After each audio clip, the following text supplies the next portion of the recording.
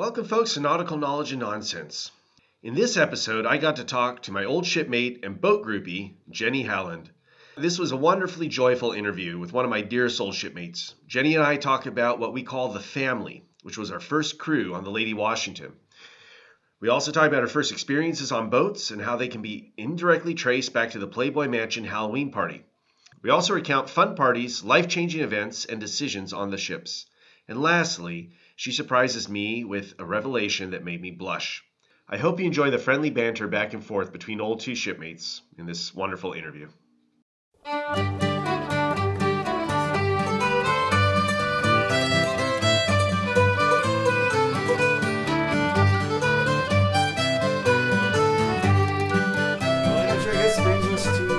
So what got you into boats? What got you into becoming, because how would you even label yourself? Are you a tall ship sailor? Are you what are you in your mind?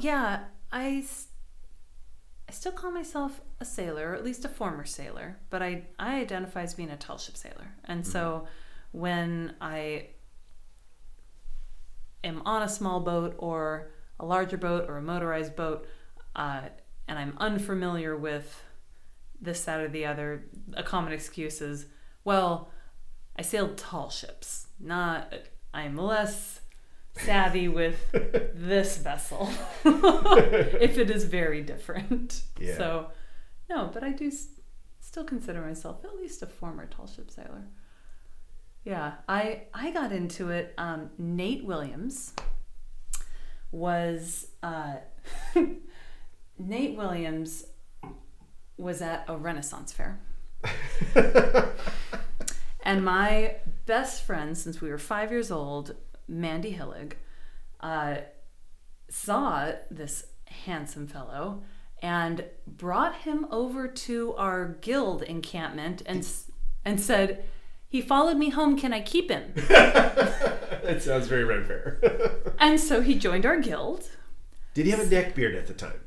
No. Because he had an incredible neck beard at one point. I remember that. That was like tall ship famous. Tall ship community famous neck beard. Yeah. That came a little bit later. Okay. So just trying to paint the picture here. I was this handsome gentleman. Handsome gentleman. So I got to know him through Ren fairs, and he was living way far out, way far out from where I was in Los Angeles. And he called and said, "Hey, do you want to catch dinner sometime?" I said, "Yeah." And he's like, "Yeah, I jumped on this tall ship, the Lady Washington, and I'm which there's more parts to it, but they're unimportant." And he said, "And through the tall ships, I'm volunteering at the Playboy Mansion to help build their big Halloween thing. Apparently the guy who runs it hires tall ship sailors every year because he knows that they can do hard work long hours, be super grateful to be fed 3 meals a day, and work for less than a standard contractor and be happy with it." So they're the perfect person for this sort of thing. Oh, and they tend to be of a certain moral leaning to where they can handle being at the Playboy Mansion and not get themselves arrested or be incredibly inappropriate. So he was driving something stupid, like 2 hours there and back every night. And he tells me this over dinner. For the Playboy Mansion? For the Playboy Mansion. He was going back and forth for the entire month of September. Wow. But he was getting off work at it settled out to 2 to 3 hours of sleep each night. And I'm like, "Nick, which is also a tall ship trait. Which is also a tall ship trait. And I was like, "Nick, you're going to die. You should definitely crash on my couch," because where I was going to college was only a half hour from the mansion. So throughout the month, he regaled me with tales of being at sea and of being in places with no Facebook and no MySpace, nobody on their computers, nobody on their phones, just talking to humans together in the forecastle and sharing meals together. And I looked at him and I said, Nick, you're a lying sack of shit. That doesn't exist anymore. Absolutely not. Like, I don't believe you. And he's like, no, it really is that good. And I'm like, people don't have adventures on the high seas anymore. That's not true. And he's like, go and see it yourself. Well, she was in the Bay Area. She was in San Francisco at the time. Lady Washington, outside of the car wash. At the car wash. Was that the Crab Shack? Yeah. Oh, that was Sac. That was Old Town Sac. Old Town Sac. She was at Old Town Sac. And so I said, who of my friends would drive 6 hours to go visit a boat I don't actually believe exists? Samantha Dinsmore. Who I knew through Job's Daughters. Okay. So I was like, hey, Sam, you're in between jobs. Do you want to take a 6-hour trip with me to go see a make-believe boat that Nick says he's on? Sure. So it's Nick Williams. Nick Williams. Okay, I heard Nate. I'm sorry. Did I say Nate? Yeah, Nate. Oh, dang it. Who had a neck beard? No, Nate had a glorious neck beard. Nick Williams is huge. Nick Williams. Oh, big Nick, who always is like, oh my gosh, he's hilarious. Yep. So you can imagine every night for a month. He was a giant at the Ren Fair. I remember that. He played a giant. Yeah, he was a huge guy. So every night for a month, he would tell me lady stories. Oh yeah. Oh my gosh, he could weave it. It was love stories. So I fell in love with the lady through Nick Williams' stories about her, but I still didn't believe she existed. So I get in the car and I drive 6 hours with Sam, Doom Fairy, before she became Doom Fairy, on up to Old Town Sac, and we got there just as the crew was finishing up cleaning the deck and they were about to release for the night. Release. That's a great way to put it. Release the sailors. Unleash them upon the landsmen. Yes. Yep.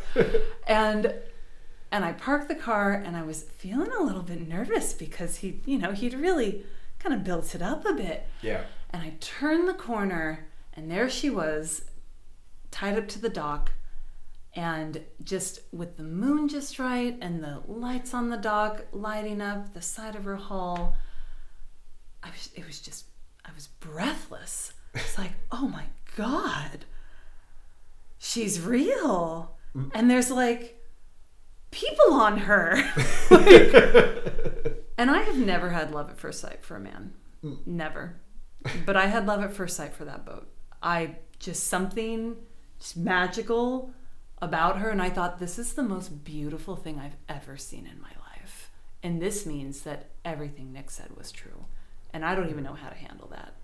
So, well, one could argue if we call it a she, I mean, maybe, just say it. Maybe. Yep.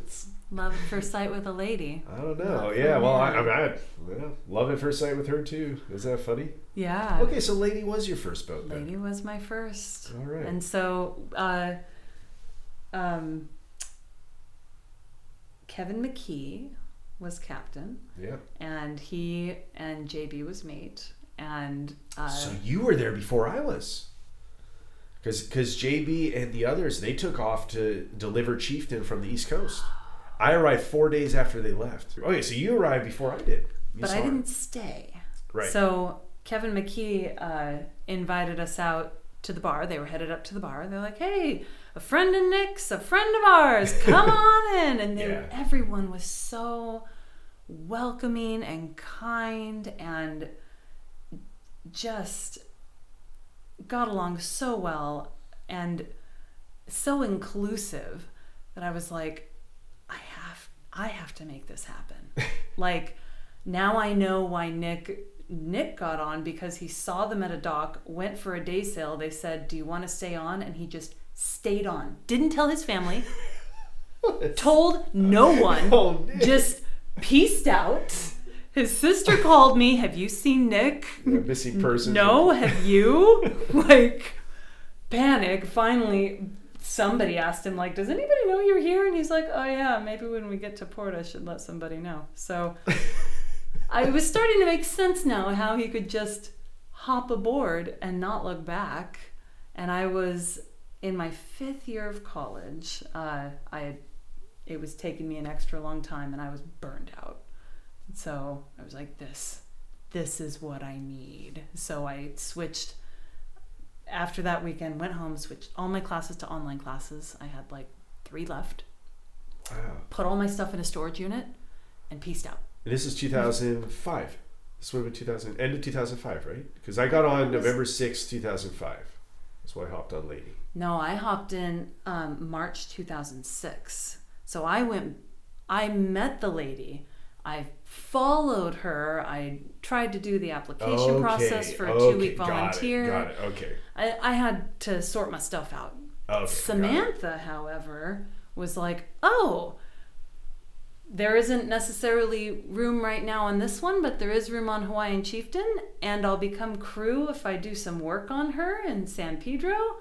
I'm in. So Sam, who was in between jobs, jumped on Hawaiian Chieftain right away, right when she came back from the East Coast. So as soon as she hit San Pedro, got it. She joined that crew to get her ready to sail. But you were there when I first hopped on Lady. I remember that.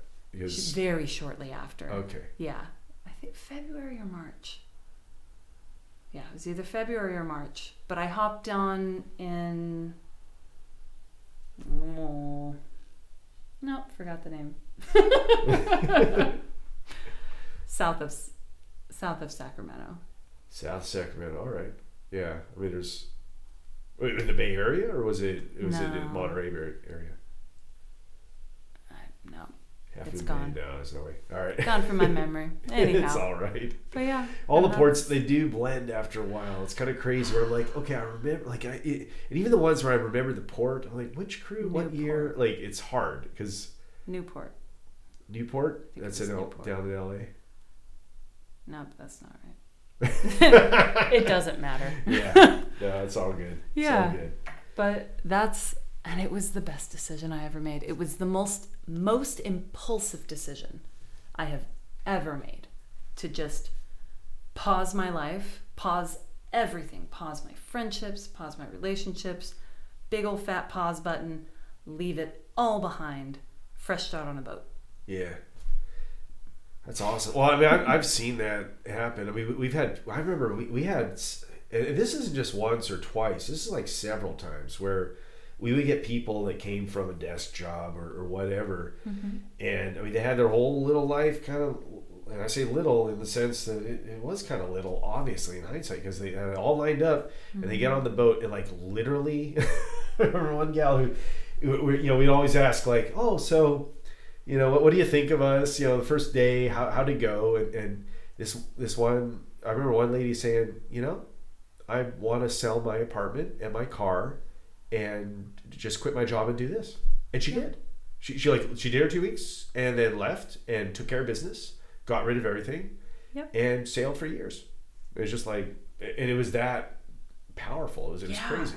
Yeah. And then now she's back. And now she's back doing, I don't think the grind. I mean, you don't go back to the grind. I don't think anybody does. But it was like, it was something just to get, like you said, this doesn't exist anymore, but it does. And it does. I just didn't know and I didn't know either. I mean, that was my story too. But yeah, once I found it, because I remember my dad saying, "Oh yeah, you'll get a real job at some point, and like, oh, enjoy these 2 weeks because that's all you're gonna get." And the crew, boy, they, like, I remember Rob Miser, who was the mate. Rob. When we were there, so you met Kevin, you met Rob. You remember Rob? Rob's California. And I mean, like, I remember sitting there with the captain and the mate. It's kind of like big deal. Like they care. It's like, oh, am I in trouble? No. Johan, we like you. And I was, I like you guys too. Like, who? And they're like, no, Johan, you don't understand. Like, we want you to stay. And I was like, well, that's lovely, but I won't get paid. I won't really have work. Well, we'll make you the purser. Like the purser we had was leaving. It was Swab. He was leaving. Yeah. Swab was hilarious. Holy crap! Got stories about Swab. Anyway, so Swab was leaving. Like, we'll make you purser. I'm like, and I still was like shuffling my feet. Like, yeah, I don't know. And finally, Rob who's Californian. He's like, dude, do you have a real job at home? It's like, no. I don't. And that was it. And so I remember like years later when I was still on tall ships and captain's license, the whole thing. Yeah. And at one point he's like, dude, you got a real job yet? But yeah, still looking, I guess. Still looking. Yeah. But yeah, it's amazing. It's amazing how, like you said, impulsive, but any regrets? I don't know. Zero. Absolutely zero. And actually, like, I look back at that time and I got into some really unhealthy habits. I was struggling with an internet addiction that I didn't realize I had until I didn't have it, and was struggling with depression. I was in an unhealthy relationship that I did not know how to get out of. Wow. And so having that cut was really just the best for me. And so then I got to build the me that I wanted to be and my truest self, like my truer, optimistic, happy, interpersonal, connected self. And that gave me the strength then to come back and deal with those things. Yeah. I don't know if you remember, the crew stood up against my ex at one point. What? Yeah, he tried to come down to the boats. What? It was a real abusive relationship. He and I have settled things now, and he's in a much better place. Oh, good. But at the time, he himself was dealing with some mental illness, and so it was a really mentally and emotionally abusive relationship. And I had used the excuse of like, oh, I'm out of service, and just shut my phone off to try to like cut and let it just die. He found out that the boat was coming in to Portland, and so he showed up at the docks, and he called and said like, I'm coming to see you, and we're gonna talk. And I knew I wasn't strong enough to stand up against him, and so I told Newt, and he told Topher, and he told Nick, and I thought maybe he told you too, and the lot of them, when he showed up, we were on deck coiling or whatnot, and he showed up and I saw him, and Topher said, get below decks. And so I went below decks, and Nick and Newt and Topher and Shiny for sure. Yeah, I see Shiny definitely. For sure, yep, went marching up that dock, and in no uncertain term let him know I had no interest in seeing him or speaking to him, and that if he continued to attempt to contact me, that they would be visiting him, and told him to leave. Wow, so, I think I would have remembered that, but yeah, man, that sounds like the family. Yeah, and that was such a critical moment for me of feeling like, oh my God, when I'm not strong enough, at that point in my life, I wasn't strong enough to face that and to handle that, and to have my family, my ship family, be there for me and stand up for me in that way, was just like, oh my God, you guys, you're validating my decisions to do this, that this was a great idea. And then through that, I found the strength to then face that on my own. And well, it's crazy to think too, because like I'm just trying to imagine being in your shoes, and like, because it's so hard.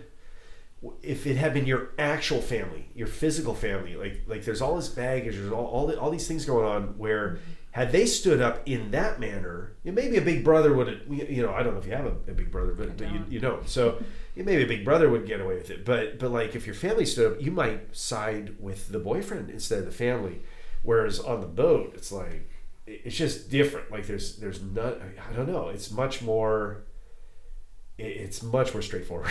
Yeah. I think there's because yeah, so that's interesting that some people probably would have been like, oh my God, you just scared away my boyfriend. But if it had been the real family. Yeah. But when it comes to your shipmates, that's entirely different. Like, there's no, it's somehow different. And I'm sure a psychologist could break it apart.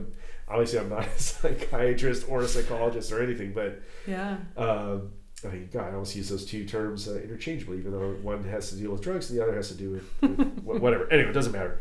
But I guess the point is, that's awesome. Yeah. Now, I would also like to point out the boats are not, like, they can help a lot with people, but dear God, if you're going through something really, really, really serious, a midlife crisis, getting over drugs, like whatever it is that's really serious, please do not go into a tight environment where people cannot escape your bull crap. Like you're not saying it's not bull, you know what I mean? Yeah. Like, you got to get some semblance of control in your life before you're like, okay, and now I'm going to reset. Yeah. But because we had a guy come on board who he had a midlife crisis. He was going through a midlife crisis. He was in his 50s. Yeah. And I mean, I'm used to drama. I'm used to young hormones. Like that's fine. I was genuinely concerned this guy was going to hurt himself. Oh no. And or others. Like, it was serious. Yeah. And he just was very, very, very unstable. And just didn't get it. Like, I remember, it was crazy. So finally I sat him down, because I was captain at the time, so this is obviously many years later than when we're talking about your story. So I was captain, and I sat him down, and I'm like, all right, this is what I see going on. You're scaring the crap out of, I didn't use polite words. I said, you're scaring the crap out of everybody. You're scaring me. Like, I'm locking my door at night, and I'm the captain. I'm the only one that gets a door, that and the mate. Nobody else gets a door. Yeah. So I'm locking my freaking door because of you, and everybody else is scared. Like, what is going on? And I just let him talk, and he talked for 2 hours and just unloaded a lot of baggage, like tons of baggage. And it's just everything, the wife, the job, the boss, the this and that. I mean, it was going down the list. And so finally, I got a breath, let him breathe. I'm like, okay, well, and then it was great because I was like, wait, who recommended the boats for you? Oh, this captain guy. Okay, well, let's call him up. So I called up. He was a former captain of Lady Washington. And this guy gets on, and we're talking. He's like, oh, yeah, and thanks so, this is the captain talking. He's like, and thanks so much. You guys really got me through my cocaine problem. I'm like, whoa, okay, everything all of a sudden makes sense. Okay. Like, wow. Yeah. Like, there's a lot. Okay. So I was like, thank you, sir. Click phone. Okay, super. All right, here we go. Yep. Now, so I said to him, give me, who's your best boss? Like, in a perfect world, you magic wand, bing, here you go. You have the best boss in the world. What is that to you? Yeah. And he told me. Yeah. What his perfect boss was, the best boss that he could ever possibly imagine. I said, okay, for the next week and a half, because he only had a week and a half left. This is like 3 days in. I mean, that's how serious it was. Like, most humans, you can survive 2 weeks with them, no problem. Yeah. I've only had one truly, this kid was out. He had no motor control function. He had ADD in the extreme. Yeah. We had to get rid of him after a week because he was a danger to himself and others. Yeah. But this guy, 3 days, I'm like, I don't know. So I said, here's what I'm going to do. I'm going to be the best boss you've ever had in your life. All those things you just said, that's me. Okay. You need to see it. You need to look for it. But it'll be there because I'm going to do that. In addition to that, because he'd been really speaking disparagingly of the crew in front of them and behind their backs. Oh, no. I said, in addition to that, all these young kids, they're your bosses too. This person's in charge of the bosunry. They're in charge of the rigging. This person's in charge of engineering. This person's in charge of the ed program. Yeah. You have not seen them yet because he'd only been there Saturday, Sunday. So he hadn't actually, like, right Friday night. So he'd only seen, like, the battle sails. Yeah. He didn't see the ed program a lot. I said, you're going to see them in the ed programs. You're going to see them being the bosses. They're your bosses. And to this guy's credit, after that day, I think it was a Monday or Tuesday when we actually did the ed programs, he did speak in front of the crew. He apologized. He said, "Hey, excellent. I was wrong. Yep.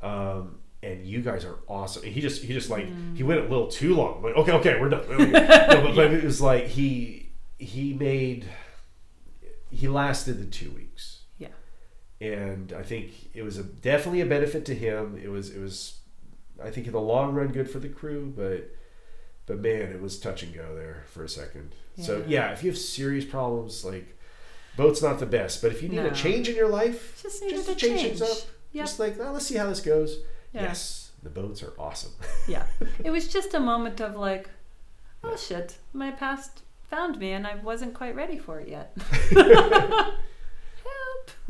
Well, I'm glad your shipmates were there. Yeah. Yeah, the boys, they were crazy. Topher, Shiny, and Newt. I've never seen the Lost Boys. Talk about energy. Holy Christ, it's crazy. Now they're like Shiny's a captain. Yeah. Newt's a doctor. Topher, if he's not the CEO of a major corporation, he probably should be. Right. And that's by choice that he didn't do that. But he literally could have been a CEO. I think at age 20. Like he was. Yeah. And he was the youngest of the bunch.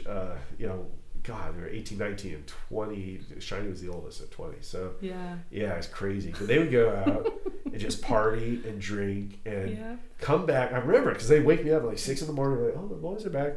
And half hour sleep. And then they're up for like chores. No, they're up. 6:30, we're good. Here we go. Like, they do that night after night after night. Young. I was like, I was 26, so I had a lot more energy than I do now. But I'm like, man, how do you guys do it? It was incredible. And that was the thing.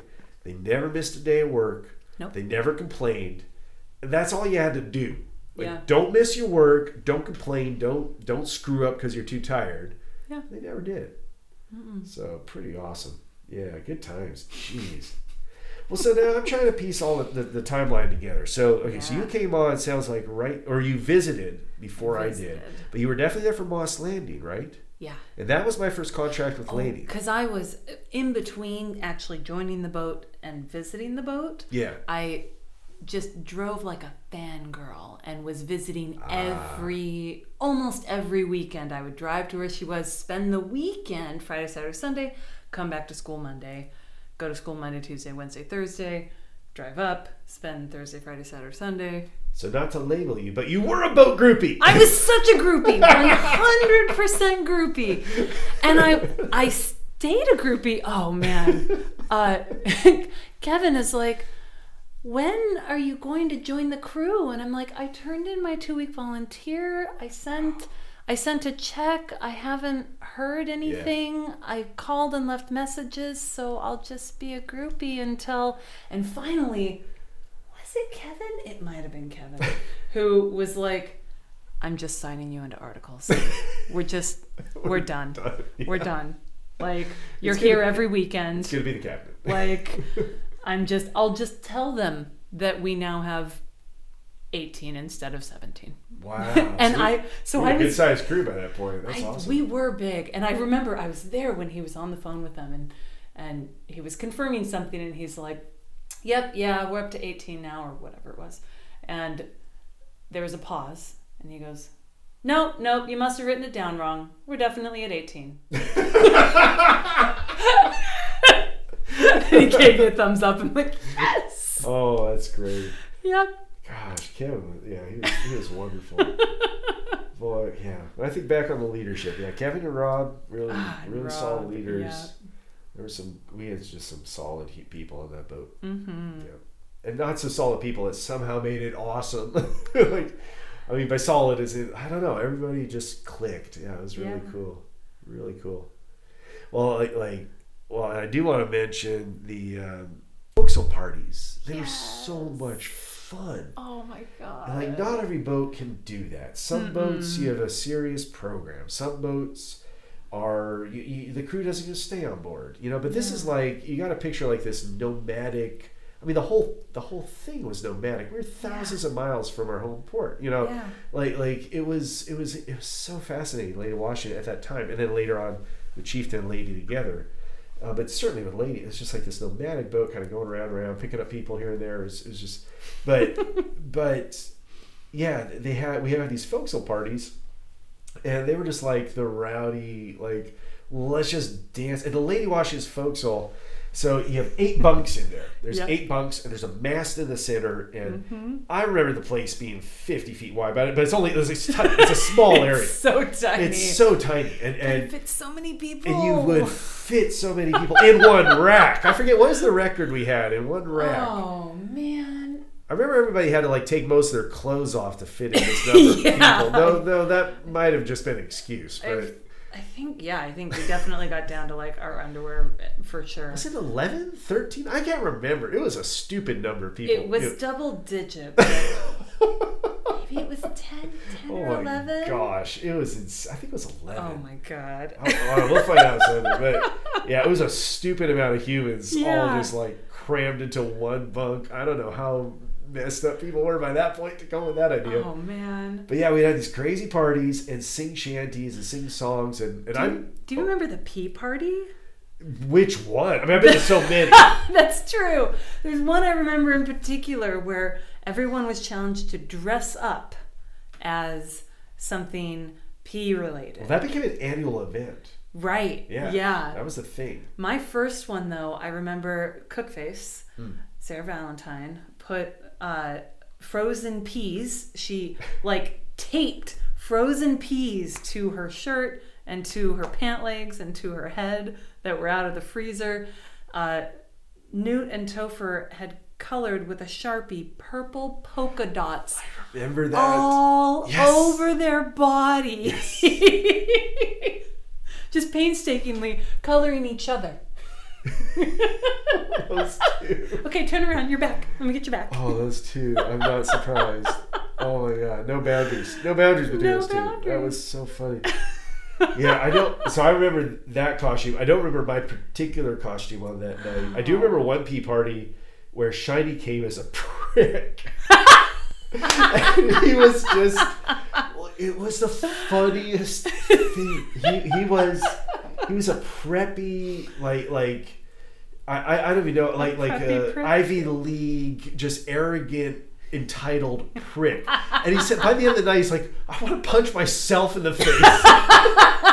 And then I think it was that party where I went as I had gone to the Polar Express with my family. My nieces were very little; they're like 2, 4 or whatever. Yeah. And so I had the ticket from the Polar Express that I kept. Cute. And so I dressed in like a pajama. Conductor. Yeah. No. I was a paying passenger on the Polar Express. Ah! I was dressed as I had my pajamas on, and I had my ticket, and I wanted to see Santa Claus, and I was very excited. I remember Connie. Connie was she was one of the captains, and she came as political incorrectness, which if you know her politics, it's the polar opposite of that. So she was dressed as political incorrectness and was wearing I forget, but at one point I like went on a little kid's rant. I was like, but what if you kill a polar bear and then you take his fur and then you kill a polar bear and then it was so silly. But yeah, the pee party. So yeah, Newt and Topher, they took their bunks. So who was it? Topher I think had the top bunk if I remember. He was the bosun. So he had the bigger bunk. No, Topher was the bosun. Newt was bosun's mate. He had the lower was on bunk, bottom. Right? Yeah. And so the guys, they took the planking out of Topher's bunk. Yeah. It was so dumb. I have a picture. They took the planking out of Topher's bunk, and I don't know where they put it. I mean, they must have put it in their puka, which is like the storage area underneath the bunks. And so they had just Newt's mattress there, and Topher's mattress was on the floor of the forecastle. And they created the duplex. And they traded off nights who would sleep in the damn duplex. So one of the guys would sleep on the floor. And the other would sleep in his duplex that had all this overhead space. Do you remember when there was a war? Because you remember there were the curtains that they'd hung across, and so they would stand in their duplex and peek over the curtain and shoot things and then duck down again. Oh my god, we came up with so much silliness, but I feel like that just happens. in tight quarters, long hours, and like just creative, like almost childish silliness. But because they had like the pulley system. You remember they rigged loved that pulley system. This pulley system with like a pint size. It was like a 2-cup size little bucket. Yep. And you had to make irky noises when it went by. Yep. And it was the most inefficient system to get a message or anything across the forecastle. But they would just like put in like a little note and Yep. across, and it would just go to the top bunk on the port side. And they're like, and they put something in. It's just like, To the other side. man, I remember, like, for me, some people get weirded out because they're just not used to it, or they just, maybe they're not extroverts like us. But I just remember having when I finally, because, well, when I say finally, it was only like 2 nights I was in the main hold. But when I got a bunk in the forecastle, like, just sleeping there with 7 other people or more, depending on, what happened. Yeah. But generally speaking, sleeping with like all your shipmates, it just, to me, it felt natural. Mm-hmm. It felt really comforting. Like, it's like, oh, this is how our ancestors, they just slept in a cave. Or like I always tell the little kids, when they're 4th graders, like, wait, you all sleep on the boat together? Oh, that's weird. I'm like, it's like having a slumber party with your friends every night. Yes. They get it. They get it real fast. And it's that cool. Yeah, it really was. So when you got a good family, you got a good group of shipmates, it's nothing better. Man, but yeah, we would have makes a difference. Those crazy parties. I almost forgot about the duplex, man. And you remember? Well, there was one night where I came. So we had one lady or one young woman was gonna move into the forecastle. I forget who it was now, but I came up with a song because we would sing shanties. And one thing you got to understand, and I get it. I mean, folks like the melodies and they like the songs and the lyrics are interesting, and you can kind of picture the sailors running around to sea. But when you get into tight quarters with people that know the chorus, and you're making up verses on the spot with your shipmates, it is one of the funniest, most awesome things in all the world. And the planks, everything reverberates. It's hard to explain. Yeah. Like you won't get the same effect in an outdoor concert. You won't get the same effect in a big room. You won't get you gotta be on a ship in a forecastle in tight quarters and then all of a sudden it's like, oh, that's why humans sing forever. Like we've been always singing. But I came up with a song to the tune of New York Girls. Hey, you New York girls, can't you dance the polka? But this one, it was beware, young lady, past the 40. Because I guess a bunch of guys had bought 40s, and so they're all drinking. So beware, young lady, past the 40. Keep your forward bunk, don't move into the forecastle. Forgot about And then I came up with verses for every bunk in the forecastle, myself included. I think I'm pretty good like that. Pretty good at making fun of myself. But I did all the different bunks, and so Shiny won't care. Shiny, he better not care. If he does, oh man. But his verse was so funny. It was, and when you mentioned his bunk, it reminded me. It was in the port side forward upper rack is Shiny bosun's mate. On his resume under skills, he wrote down looking great. and then you and Newt, at that point in time, we're sharing on occasion a bunk, I believe, called the Rack of Shame, if I remember correctly. I don't remember what. and I might be messing up the time frame. This probably was a later. Like this might have been a little later. I believe you. I believe that it was. I just can't remember why. But I do remember. Was he? Yeah. Well, yeah. Because I went away. For a few months, and then I came back, and then I think that's when I did this song. Anyway, but yeah, it was. What was it? It was. Well, Newt and Jenny share a rack. It's called the Rack of Shame. They frequent fornicating fun, but she always screams my name. Nice. Which may give away our former relationship. But, yeah. And then, but the best one, and unfortunately, I do not trust. I have not gotten her okay for this information. So we're gonna make up a name here. We're gonna just say what's a good name for a female that has 2 syllables? 2 syllables. I was like, Melissa. No. Let's say Cindy. My mom's name. Cindy. Perfect. Cindy. All right. Your poor mother. Ooh. All right. I don't know her. She's cool. Probably couldn't do this. All right. Well, so we'll just use Cindy Cindy is the purser, but Johann is the ex. She's blind as a bat if it's true what they say about lack of frequent sex. Because she was complaining about like everybody's getting laid except me. I don't know how I came up with that. Like, blind as a bat if it's true what they say about lack of frequent sex. You can't sing it slowly. It has to be like, blind as a bat if it's true what they say about lack of frequent sex.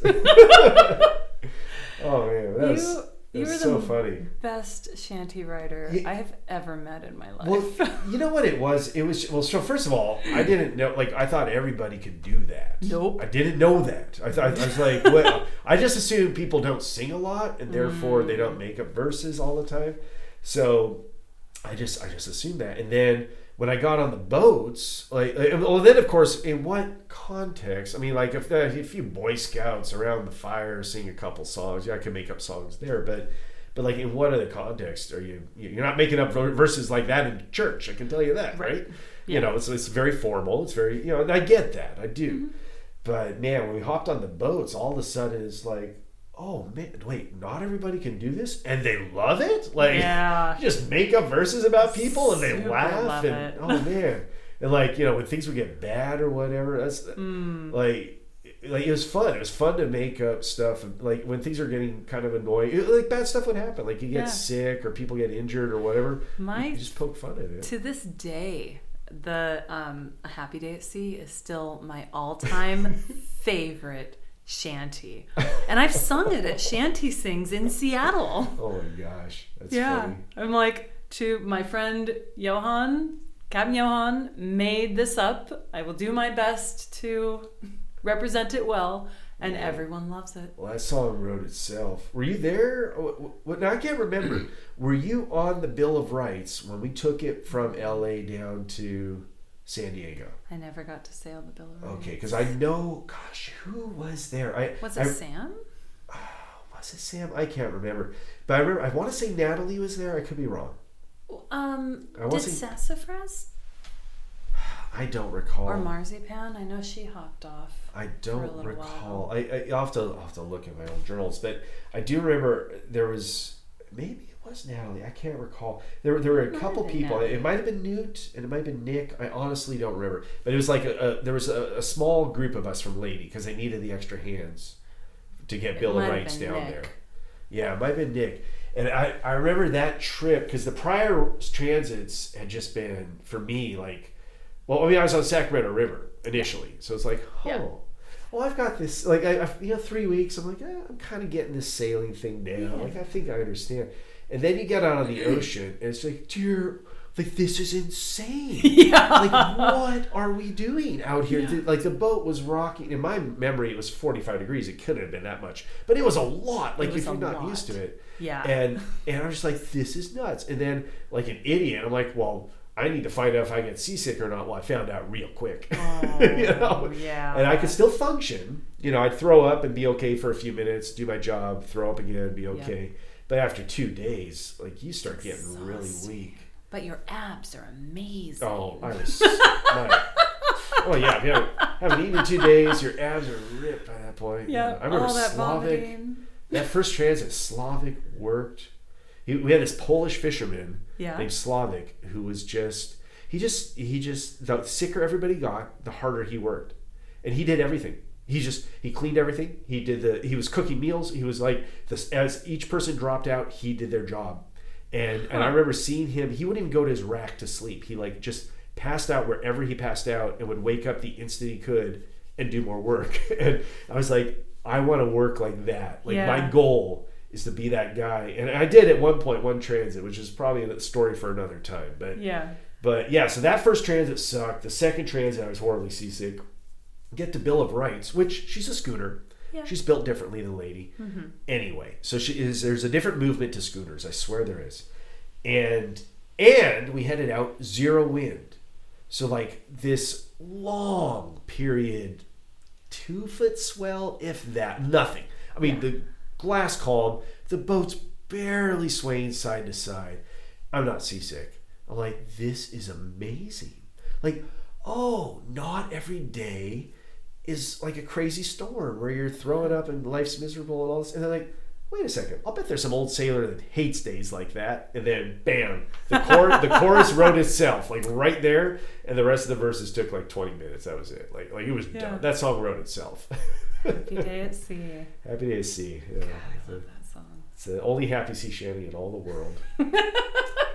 I guess, well, hell, I mean, I might as well sing the chorus for folks. All right, here we go. So it never goes well over audio recordings. But the chorus goes... The swells were 100 feet high that day, the wind strong enough to snap the stay, the crew and the goat puking off the lee. What a happy day at sea. We'll leave it at that. Spare the listeners. So good. Yeah. So tell me, you got a good seasick story? Oh, yes. I remember the picture of you and Newt. Yep, it was that. Oh, is that trip. Let's hear the story. All right, here we go. It was my first time being seasick. We were doing the big transit from, was it NorCal up to Oregon? It was a big transit. Or was it SoCal up to the Bay Area? They're both pretty big. The one, obviously, further north is usually worse. But not always. I think it was the one... Point Conception can suck sometimes. Yeah, I think it was the one further north. We knew we were heading into a storm. And... Jeez. And it was the sort of weather where we went out, we got beat up for like a day and a half, and we were going backwards. Even with the engines on, we were going backwards. And so captain called it. We went back in, called the office. They were not pleased. Where'd you go in? We went back to where we were. That San Francisco Bay Area? Or Eureka? No, it was further south. Tiny derelict. Is that Half Moon Bay? Lost Landing? Maybe it was Half Moon Bay. Could have been Half Moon. I think it might have been Half Moon. We ended up coming back to where we were. Thankfully, that slip. And that's a short leg to San Francisco. That is not a long leg. If that's where it wasn't Bodega Bay, which is north of San Francisco. No, gosh, man, there's not much on the west coast. I wish I had looked it up. Yeah, for the East Coast folks that are listening in the U.S. or Europeans, like you guys the west coast of the United States is surprisingly remote. like once you get out there's not a whole lot of lights. There's not a whole the mountains go straight into the ocean. You got Highway 1. And a couple little villages between a couple towns. I mean, that's it. Like, there's not a lot of places to tuck in. No. So, you've got sometimes hundreds of miles where you're just like, you got no options. So, anyway, so there aren't that many ports, but... No, we ended up having to go back. And so we went back as long as we could. We had already canceled days of programs. School kids had to be rescheduled. It was a hot mess. So, finally... Captain's like, we've waited as long as we can. The storm's still out there, but it's not as bad as it was. Crescent City. Thank you. Crescent City, California. And that's the very last freaking port you get in California before you're and that's it. You got nothing. You got nothing until Eureka. What is it? No, Eureka's south of there. Oh, is it not? Am I messing it up? I could be messing up my geography. No, you might be right. No, I should know this. Wait, I want to say, it was Oregon. We were headed into Oregon. Right, that's Crescent City. Crescent City. Yeah, because that's right on the border. Yeah. And then it's also the tsunami capital of the freaking West Coast. It's like a tsunami magnet. This poor town. Awesome town. Cool people. Holy crap. They love their town. Their river is so clean. You can drink from it. It's like, well, so they claim. But it's like they're really proud of their river, their nature, the fly traps that eat. They have these plants that eat flies. Oh, nice! It's really cool. Huge trees. Oh man, like Return of the Jedi was filmed there. Cool. Yeah, Endor. That's outside of Crescent City. Oh, wild. Yeah, I didn't know that. Oh, yeah, it's really cool. Go back and visit. Anyway, but I'm pretty sure it's right on the border. Gosh, it's got to be darn close. Yeah, I'm pretty sure it's north of Eureka. Yeah, so we were. Sure. We were doing that northern slog, so we went out a second time. At this point, crew morale's a little low. We were excited for transit, but then we had to come back, so we were feeling a bit defeated. And so Went back out again, and again we were just getting beat up. And Corey, who was engineer at the time, rigged up the line and a sailor strainer on one side because the waves were coming up and washing. Okay, like a jackline. A jackline, yeah, over the deck. And sailor strainers, that is serious. It was some serious waters, and that is so serious. she's like, if you are on deck, you are clipped in because you go over the side, we may not be able to come back for you. Like the weather was really rough, and so. Of course, I was seasick within the first 24 hours. And there's a fabulous picture of Newt and I. We were both vomiting over the lee, but we were still early in our relationship with one another. And so we were hugging each other, holding each other as we vomited over the lee, and somebody took a picture. It's pretty darn cute. Like, I'm not gonna picture. lie. Yeah, you guys hunched over that really well. Together. That's pretty special. So I woke up in the middle of in that transit we also all had to sleep in our harnesses and clip ourselves to our bunks. Holy crap. Because the bunks, it would buck, and then you would get lifted up, the boat would shift underneath you, and then the boat would drop out from underneath you. And so there were several times I found myself outside of my bunk or halfway out of my bunk where I'm like... And that's with a lee cloth up? With the lee... Well, the cloths weren't... we did have the lee cloth secured. That's true. So I was in the lee cloth. The first time I didn't know to secure it though. So I did end up out of the bunk at least dangerous. Once. Yeah. So lee cloths are like they're like a heavy piece of canvas really that you put on you kind of pull it up from under your bunk, and it acts like a wall essentially. You tie it up. Yeah. So you get an extra 1.5 feet or even 2 feet where it just makes your bunk into like a compartment. So it's like an extra wall. And I mean, definitely, I remember one time on a transit north, same thing. We were headed out of San Francisco Bay, and same thing. Had I been captain, we would not have gone out, but I wasn't in charge. Yeah, I was deckhand Johan, and we ended up going out twice. But yeah, the second time we went out, it was even worse. The first time we just held station for 24 hours, and it was like, what's the point? Yeah. Tucked into Bodega Bay, so we made it a little bit north. Yeah. But then tucked in Bodega Bay, just north of San Francisco, and at night, that's another whole story. Holy crap! That was a crazy time. That was 2008. It was awesome.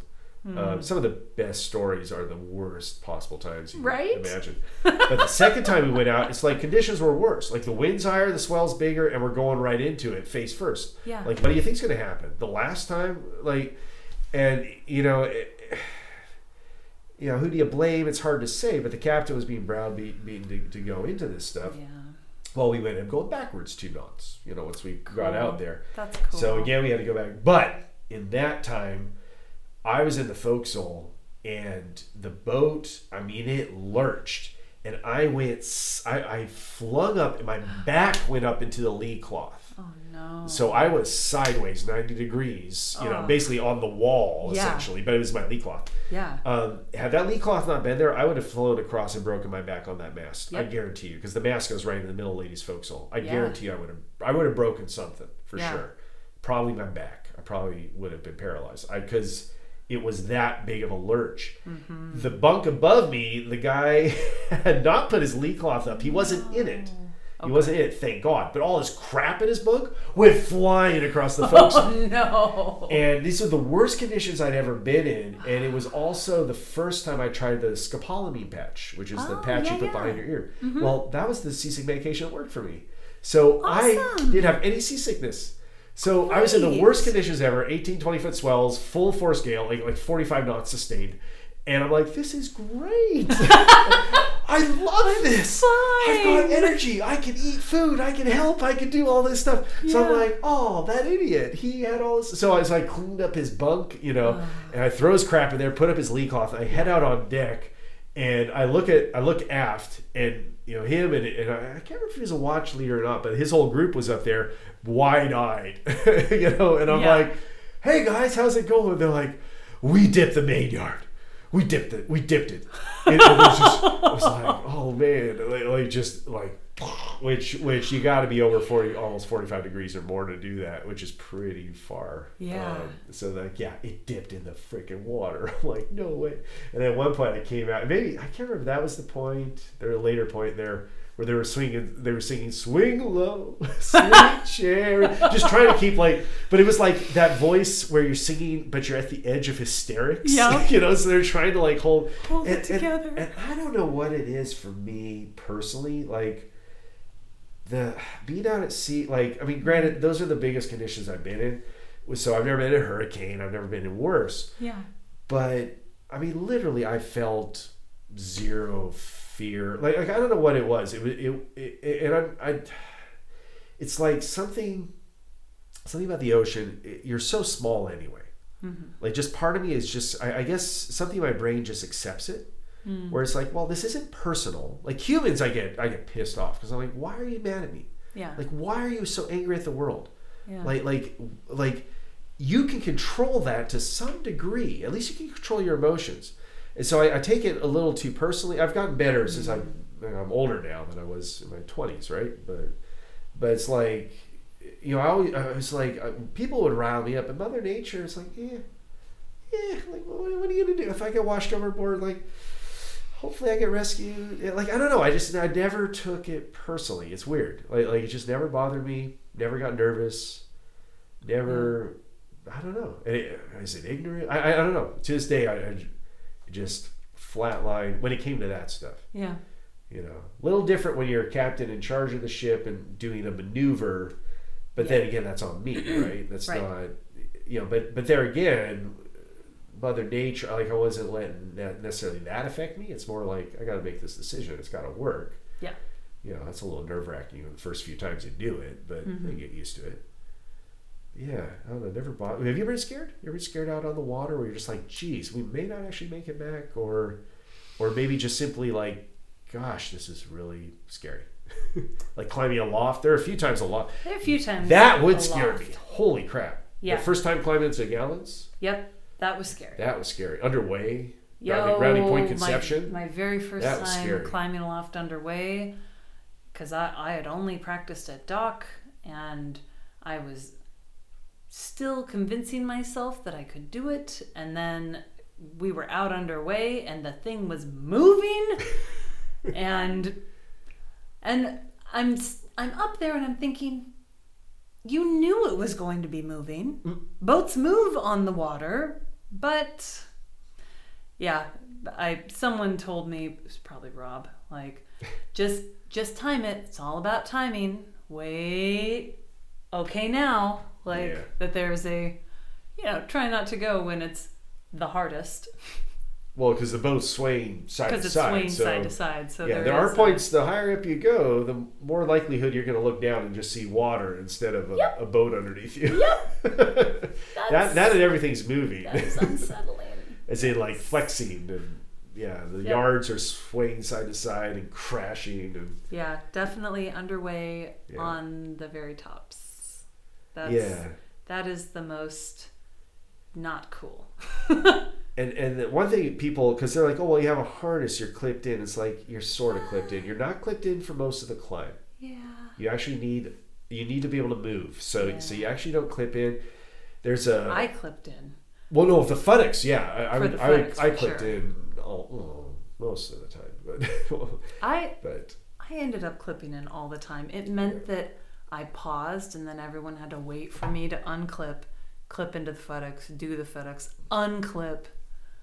Better than the alternative. That's what I needed. Yeah. No, I want to tell you the seasick story. Oh. So I got up to use the bathroom that night and had managed my way up, got up, vomited, of course, and was headed down into the main hold. And the hatch has the hinged portion of it that we close when we're underway to water seal the main hatch. This is the forecastle hatch or the main hold? The main hold hatch. Oh, okay. The main hold has that sliding hatch, which is normally slid back and hinged open. Yes. But it was hinged closed to keep the water out. Right. So I had to hinge it up, and so I had timed it, hinged it up because it's heavy. It's very heavy. That was heavy, yes. Hinged it up, pushed it back, got in, water splashing up over the side. It's pouring down into the main. I'm like, everybody's going to be mad at me. So I managed to slide it closed, flip it down. Ooh, finally. Go down, use the restroom. Well, now I have been down the maximum amount of time I can be below decks. And I'm about to lose it. Oh. So and you don't want to puke in the head. And I super don't want to puke in the head. So engineers always warn you about that. Yep. Or anywhere else in below decks. I don't want to puke anywhere below decks. And so I'm like, I just need to get up to the decks. I just need to get up to the decks. So I'm tripping all over the place. The boat is battering me this way and that. I slip on the stairs at least twice, get up there. I'm pulling the hatch back, I flip it open, met with a wave straight to the face. Awesome. Now I'm wet and very near vomiting. So I managed to scramble up off the side. I head for the rail and then realize you left the hatch open. So I turn around, I pull it closed because I am really, really milliseconds away from losing it all over the hatch. And then I'm going to have to clean it up. And I just want to go back to bed because I'm in my pajamas and I'm cold and I'm wet and I don't feel good and I'm very hungry because I have vomited everything I've eaten in the last 2 days. And so I go to flip that hinged portion and the boat decides to help. It pitches really hard suddenly and the hatch goes slam right down on my thumb. Ow. Oh. It is a pain unlike any I had felt for years and years. I thought, I've broke my thumb. I have broke my thumb. But it was by now probably raining, and I decided, just get back into the bunk. Just get back into the bunk. So I leaned over, vomited real quick. You always rally. So you did throw up. Okay. So I did. So I did. Yep. Throw up there. So now I'm in throbbing pain. Had the mindset to quick vomit because you always feel better. You always rally after you vomit. So I vomited. I rallied enough to get myself down into the bunk. That time I was bunking with Newt. I crawl in and I wake him up and I was like, I think I broke my thumb. He's like, what? And I'm like, it hurts so bad. I can't even think straight. Like, it hurts so bad. And sure enough, in just that short amount of time, the whole thing had turned purple and blue, and the skin had stretched to the fullest of its extent. I no longer had lines, creases on the knuckle of my thumb. The creases were gone. And I couldn't bend it at all. It was just super incredibly swollen. Yeah. And he's like, well, I don't know what we can do. Just try to sleep it off. And I tried to sleep it off. I couldn't. He ended up, God bless, crawling out into the rainy storm to get me an ice pack, at least to get me through the night. But the fingernail ended up turning black. Yeah. Which worked out perfectly when I was doing the ED programs and describing the symptoms of scurvy. Scurvy. Which, for those that don't realize, scurvy is often characterized by losing your teeth and by the blackening and falling out of your fingernails before you succumb to death. So, as I would describe these symptoms to the kids, inevitably one of them would look down and go, do you have scurvy? Nice. I'd say, well, we live here on board. It's not always easy to get access to vitamin C. Like you can just go to the store, but look around, there's no store here. I only feel bad, a little bit bad about those lies. One day a teacher came back to the ship with a box full of oranges. She said, my kids found out that one of your sailors has scurvy, and they were so worried about her that I bought this for the crew. Oh, and she delivered a box full of oranges. Yeah, you do have to be careful what you say to the public. It's true. You can say anything, and it's believed. Unfortunately, or fortunately, I don't know. Yeah. So that was my worst seasick stories, losing my thumb. And it turns out hauling lines with no thumb is super hard. Took like a month for it to feel better. So yeah. Gosh, there was one time I was on a tiny little like I think it was a 28-footer, like a little yacht, like a little private yacht that we were taking. It was in Norway, so we were taking for it was when I was on Draken. We were doing sea trials for the Draken, which is the biggest Viking ship in the world. Oh yeah, I remember you doing that. And so I did sea trials for a while. I was on the wait crew, but they paid me. It was great. It was probably the best summer job I ever had in my whole life. Sailed the boat a handful of times. I got paid a bunch of money, and then got time off. It was wonderful. And so on the time off, we were able to do this trip about a third of the way up of Norway because we ended up getting in Norway you work 2 weeks on, 2 weeks off, but then they had like this staggered kind of thing, so where we got 3 solid weeks. Okay. So we one of my friends, old shipmate from the previous Viking ship, the Sea Stallion.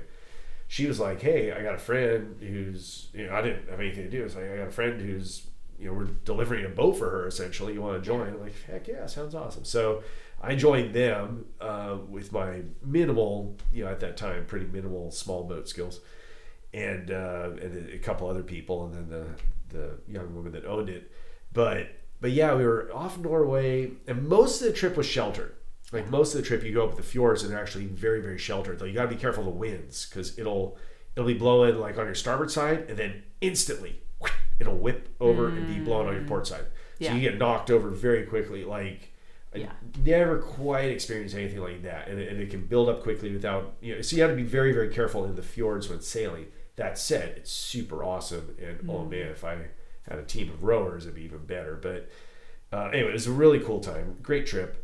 But that first leg, we were out on the water, the ocean. It was a smaller boat, so it reacts differently. And the head, we have this little kind of portable potty john thing because they didn't have a proper head at that time.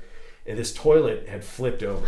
No. And it was disgusting. Yeah, it's in the bilge. So I'm like, I'll go clean it up or whatever. However it came to pass, I was cleaning up this mess.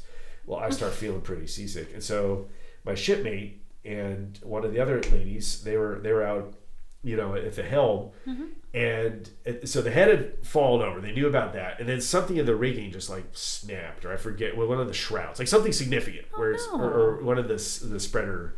Anyway, something broke, and they're like, "Oh crap! Well, we're gonna have to fix that when we get to port." But it wasn't enough to stop sailing, and they were like, what's going to happen next? Well, right at that moment, I had lost it. I was about to puke. And it was that thing where, like, you puke and it's in your mouth. Yep. It's like, and my cheeks fill up. But, like, you got 2 seconds. You got 2 seconds. Yep. And I'm just like, I'm getting out there. And so literally, in Norwegian, they're saying, what's going to happen next? And I come out, big-eyed, big cheek, like, and then just, and, like, in her cup. Like, I didn't make it to the side. I just threw up everywhere. I threw up all over the helm area, in her mug. It was just like, oh man, I'm the worst sailor in the world right now. It was so silly. It was so much fun. Yeah. Oh, that is too funny. Puking's part of the fun, honestly. Right? It really is. You get good abs, like you said. You get great abs. You do. God, you lose weight, man. I almost forgot that same seasick, thumb-smashing transit was when we lost the, what's the name of it? Off the bow, under... the freaking boomkin? The boomkin. Yeah, you look at the boomkin the wrong way, it falls off. Yes. Of course you lost the boomkin. How many times did you lose the boomkin? Like, probably fell off.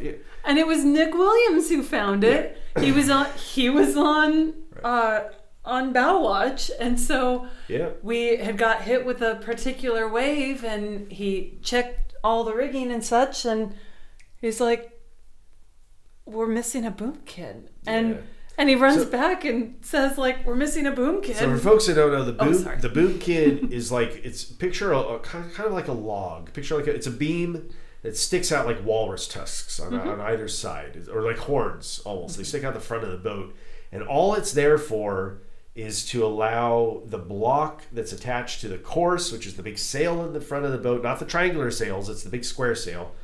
It gives it a better lead, essentially. Yeah. So without the boom kid, it'd be a little too close to the ship. You're not going to be able to swing that sail around. You won't swing the yards around. It hinders everything on the boat. And actually, after sailing on a Viking ship, I can tell you, it's a throwback. So we had what was called a bados, which was a physical log that you took and you shoved into a hole on the, like, for example, the port side of the boat, and that log ran out above the rail on the starboard side, serving the same purpose. It hikes that big square sail outboard so you can get a better angle on the wind. So that's all the boom kit is. Obviously, a boom kit is a permanent and evolved thing from this bados, but that's effectively what we were physically doing on the Viking ship every time with this heavy log. So anyway, little interesting thing. Well, boom kit. So this one was not meant to come fragile. out. It was meant to stay in and stay, and it didn't. And it blew my mind at the time that we could lose that large of a piece of the ship. The thing was, what, 7 feet long? Were they that long? Yeah, pretty long. It was fairly long, and it was pretty shocking because then all that gear was then all the gear that had been attached to it was flapping about, which was a problem. So got that secured, and at that time Newt was bosun, so the missing boomkin was his problem. And for nights and nights he would have nightmares where he would just roll over and, the boomkin, the boom. I gotta fix the boomkin, the boomkin. You talked in his sleep. He talked in his sleep. Not the worst talker, but up there for sure. Yep. And at one point, he woke up out of a dead sleep. He was sleep talking, grabbed me, shook me, and he's like, "Jenny, I need the measurements of the boomkin."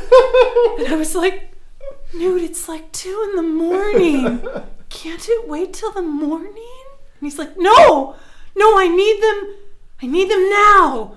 I need the boomkin measurements. I'm like, okay, I'll get them. And he's like, thanks, and fell asleep immediately. Has no memory of it. Of course. Next morning, it was like, you measure your own damn boomkin. That's funny. Wake me up at 2 a.m. So what's one of the coolest things you've seen out at sea? So, or like the most amazing thing where you're just like, gosh, this is a memory. I wish everybody on land could experience this. I think it might be a tie between having dolphins ride our wake. That was pretty gosh dang magical. It was at night too. Yeah.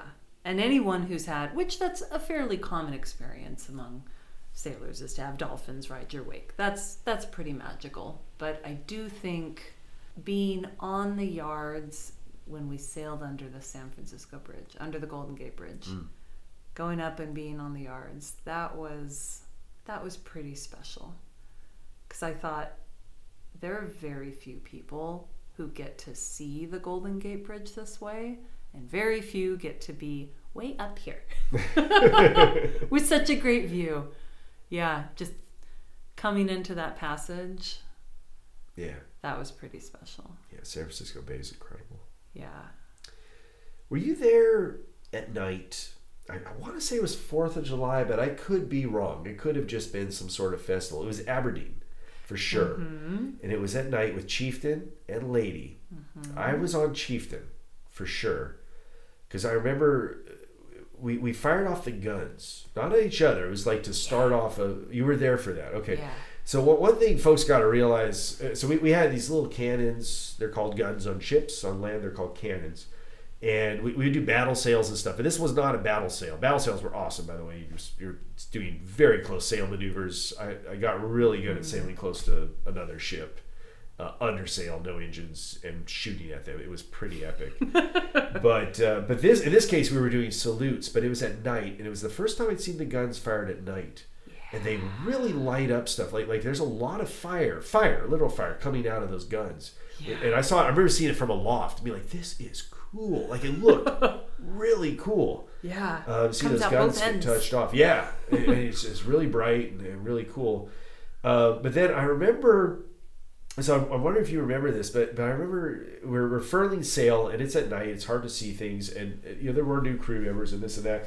And I hear over on Lady, Otis, I think Otis was mate or bosun, I can't remember which, but he's up on the sail and he told me, I guess he was trying to like explain, like, because the crew, a lot of them didn't know the lines yet and all this kind of stuff. And so at one point, I guess he just got flustered and I hear this echoing over the water. It's like, haul up on the sail quarter uppy thingy.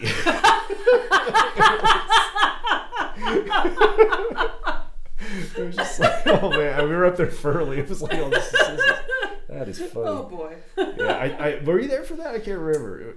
I probably was. Okay. I took the boat all the way up to Aberdeen that year in 2006.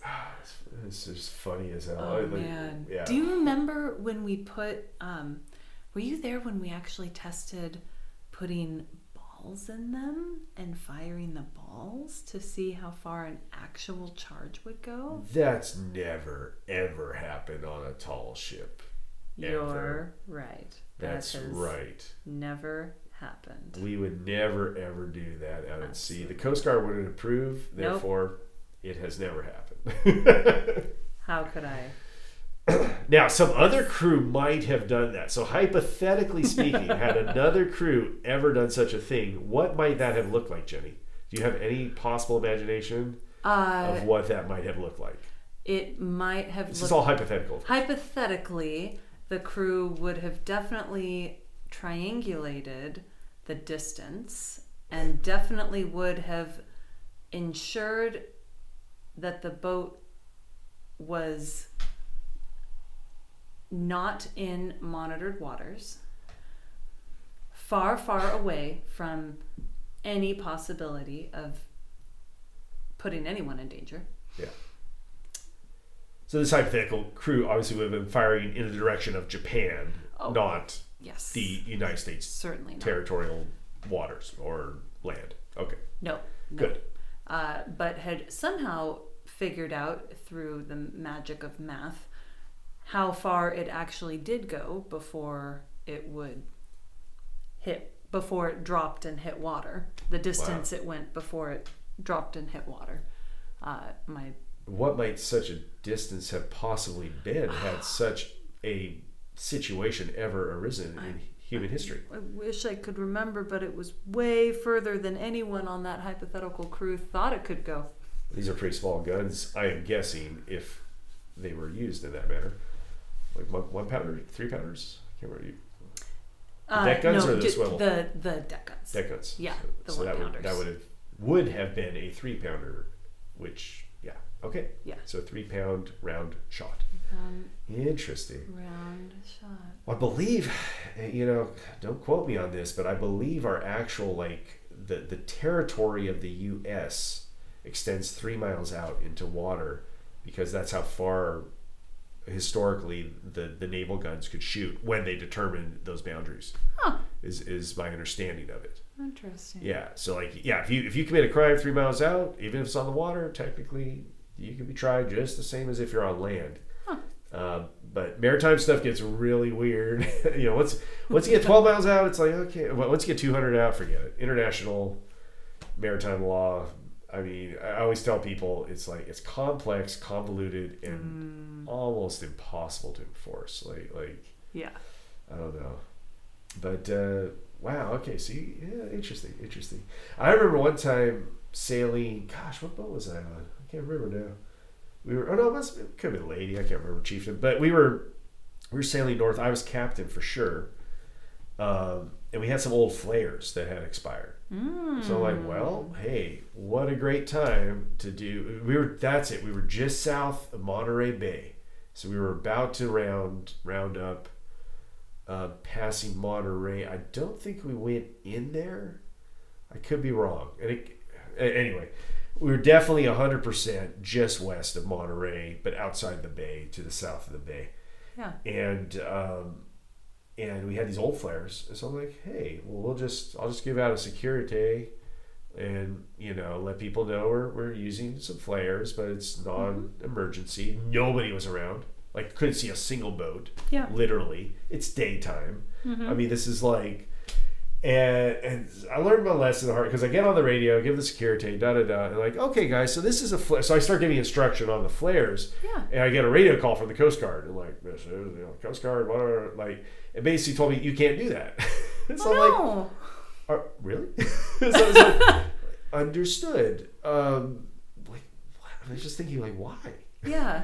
Like, what's the problem? Like, this is why I'm telling you. Like, there's no emergency, but whatever. So I learned my lesson. Like, next time, make sure you have the flare in hand.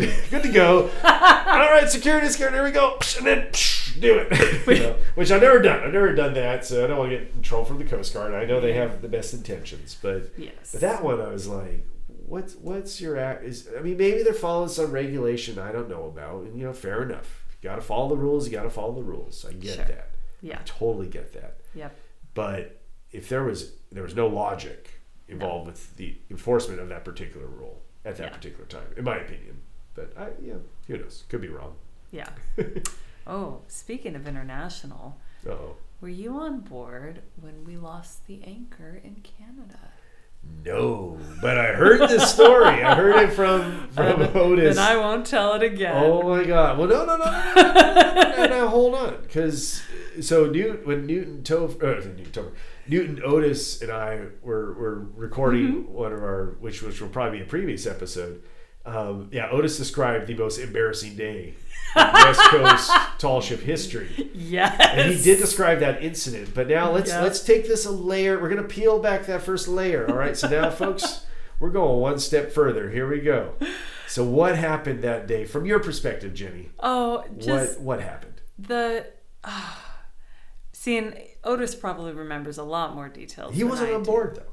What? I believe he was. He said he was on Kaisei. Was he not?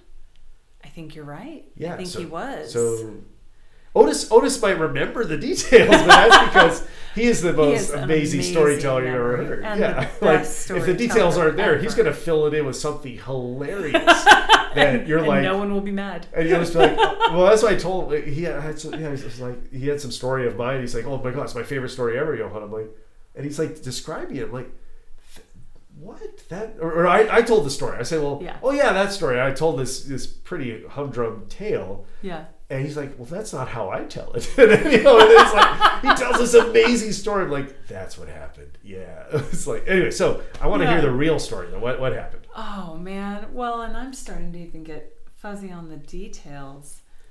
I remember having some security issues because Newt and I had hopped off to visit his family in Port Townsend and then had gone up to Canada without the boat. Well, that became a problem to then get onto the boat because we didn't enter on the boat and we couldn't, we had to get like special passage but we couldn't get to the boat to say, they have our passes, tell them to come up. Passes or passports? No, we had our passports, but they had our security checks. Got it. And so we couldn't, that was its own problem. So, but all in all, the festival was a ton of fun. We go to leave, and why were we leaving in a hurry? Who even knows? We were leaving in a hurry, and we had to swing by and empty the gray water or the black water or something, and that was unplanned, and so we ended up, that affected our timing. So we were in a hurry to peace out. So you're pumping out. We were black pumping water. out. Okay, that makes sense. Yeah, So, I don't think you can actually discharge black water in the. Oh God, no. Yeah. No. Okay, we had yeah, to go good, to okay. a station and actually pump out. actually pump Got it. out. That makes yes. sense. Yeah. Yep. And that takes time. Yeah. And so we were in a bit of a hurry, and we ended up having to wait. We then lost our window to exit because other boats were then exiting, and so we needed to drop anchor and hang out for a second because we couldn't get back to where we were. We couldn't hang out at the pump station, and we couldn't get back to where we were, so we needed to just drop anchor where we were. And we had hooked everything up, so we thought, drop anchor, down it goes. And at that moment, about 4 of us looked and saw that the chain was not connected to the rope. And we're watching the chain pay, and we're standing there like, nope, don't do it. Don't do it. As it's pain and pain and pain, it's too late. There's nothing we can do. We just stood there and watched it pay out and go, whoop, right down the end. Captain Ron, right there. Like, nothing we could do. Yep. And so at this point, there was a moment of like, Captain of the mate's like, rig the other one. Come on! And so then it was a mad scramble to bring the yard around, pick it up off the railing, rig it up, get it. We checked it 4 times. Okay, everything's these are the big ones? connected. Or, yeah, well, or, we had the 2 big ones and the little one. Yeah, you dropped the little one. Dropped the little one. Oh, so man. now okay, we so had the little anchor's like 200 pounds or something. It's relatively small, but also a heavy process. You're in an emergency. Yeah, you could probably just force it over the side, but in reality, you want to lift it with a tackle that you got to ring to yard arm. It's a fisherman anchor. This is a long process, folks. It's not easy. The bowers, these are they were horrible. I was always told prior to becoming captain, then when I became captain, it's like they have no holding power, so they won't actually dig in. So they're just decorative. That's what I was told. I don't know if it's true. I was also told they were 1,400 pounds each. That's not true. They were 700 pounds each because I weighed them when I got rid of them. So, they were way heavy. They were way high on the rail. Yep. Extremely heavy, very high up on the rail, next to useless. So I've been told by multiple captains. So just simply, I got rid of them and replaced them with anchors that actually worked. We had a 650 pound fisherman that was solid. I mean, that was the storm anchor, and then we kept the lunch hook. Yeah. And the boat rode better. Like everything about it was better. Nice. Yeah. But these 2 anchors. So these are the anchors we're talking. So now you're talking about rigging up a very heavy anchor that has questionable holding power, despite the fact that it weighs almost 3 times as much as the prior anchor that just got left overboard. Yes, and we're all frazzled, and we're all feeling like we lost an expensive piece of the boat and a part of the boat that we used, and we lost it in we lost it in Canada. So we're like, yeah, if there was a dunce cap, maybe the Coast Guard would be bringing that by and putting it on the top of the mast. Super did not, because in Canada there is no, like, the U.S. has a Coast Guard, and they're their own thing, and my experience with them, they've been generally pretty lovely, and they're rule followers, but they can be cool. Canada doesn't have its own Coast Guard. It is just the big national government, and it is the Navy, the big boys. The Navy, okay. Yeah, whatever it is, there's no smaller. It is the Navy that responds, which is a very small Navy compared to the United States, but fair enough. But it seemed very big and scary. Got it. And so we did not want to have to tell the Navy that we had littered in their port. But we had to, so we dropped anchor. We told them. They were, of course, not pleased, and said something like, tell us exactly where, and the captain gave the coordinates. So off we go to this other spot, not too far off, and we had anchored there too. I don't know why, but we had anchored a little further off. The Coast Guard radios us the next morning, or not the Coast Guard, the Navy radios us the next morning, and we're like, oh, here comes the browbeating. We need to see your vessel. Stay where you are. Oh God. So they show up. To my memory, they show up, and we're all repentant, heads low, bows bent, just like, we're sorry. Give us the bill. We'll pay for whatever it is. They took the opportunity to give their dive crews a practice round, and they recovered the anchor. And had zip tied onto it a plaque that said, property of the Canadian Navy. We're like, we deserve that. Yeah. That is fair. So I think we also handed them a couple cases of beer as an extra thank you. Oh.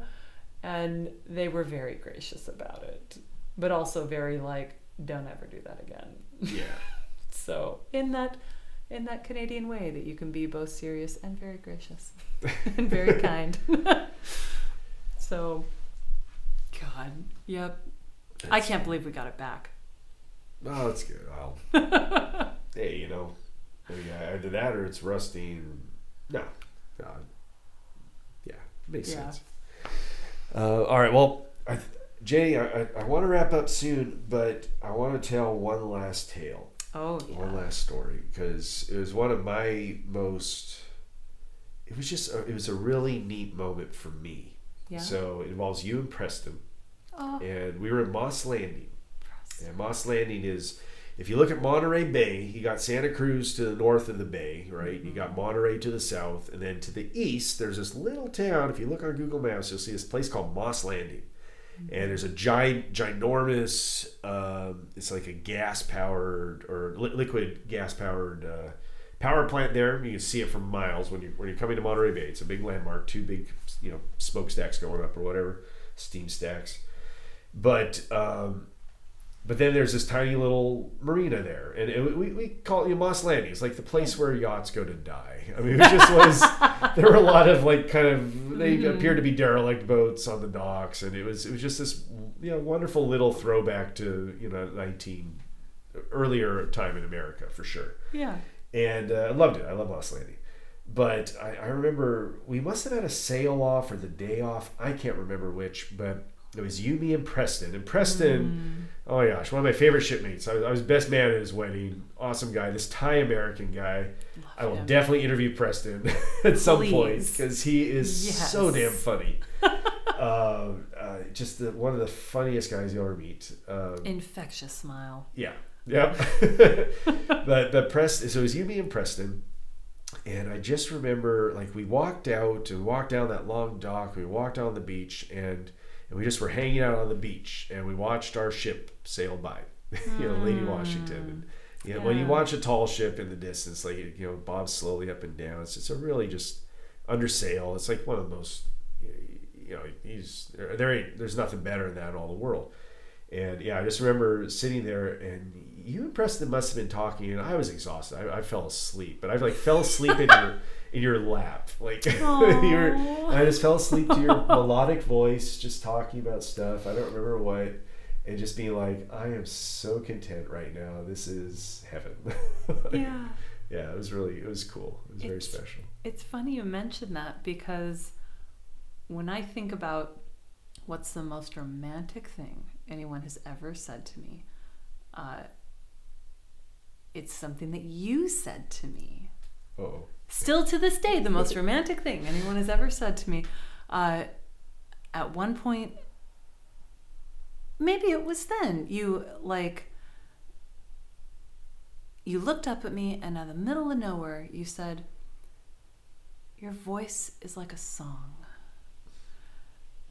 And I laughed, and you're like, "No, for real. It's like melodic. I love just listening to it." Yeah. Like, oh, that's the nicest thing anybody's ever said to me. Like, oh, well, I meant so it. Sweet. Well, I meant it. You know me. I can't lie. But well, you left me like a puddle of mush. Wow. With that line, that one line. I'm like, whoa. Oh, gosh. I'm glad I already had you at that point. Yeah, I feel guilty otherwise. Yeah, that was that moment. That was glorious. Well, Yeah. I felt it. That was real. I still think it. Yeah. All right, Jenny. Well, thank you very much. Thanks for this was fun. sharing these stories. Yeah. I love it. I'm sure there are errors in my memories, but hey, it's all right. they're We're my sailors. memories. We're allowed to flib things here and there, but no, thank you. Thank you very much. Absolutely. All right. Well, ladies and gentlemen, I hope you enjoyed this conversation. This kind of intimate conversation between two old shipmates. Anyway, hope you had a great time. Definitely check out your local tall ship if you haven't already, man. If you live near a coastline, I guarantee you probably got a boat within driving distance. So go find that tall ship, find that maritime museum, check it out. It might change your life. You never know. And otherwise, hey, I got a kid's book or two, Greatest Captain of the World and its sequel, The Greatest Captain of the World 2. Feel free to check that out. I think it's on Amazon or my website, greatestcaptain.com. And hopefully we'll have a Patreon up at some point. So feel free to sponsor me there, support me there. It'd be greatly appreciated. And mostly I hope you folks just really enjoyed these stories and got a kick out of this. So thank you for listening. Fair winds and follow. See you.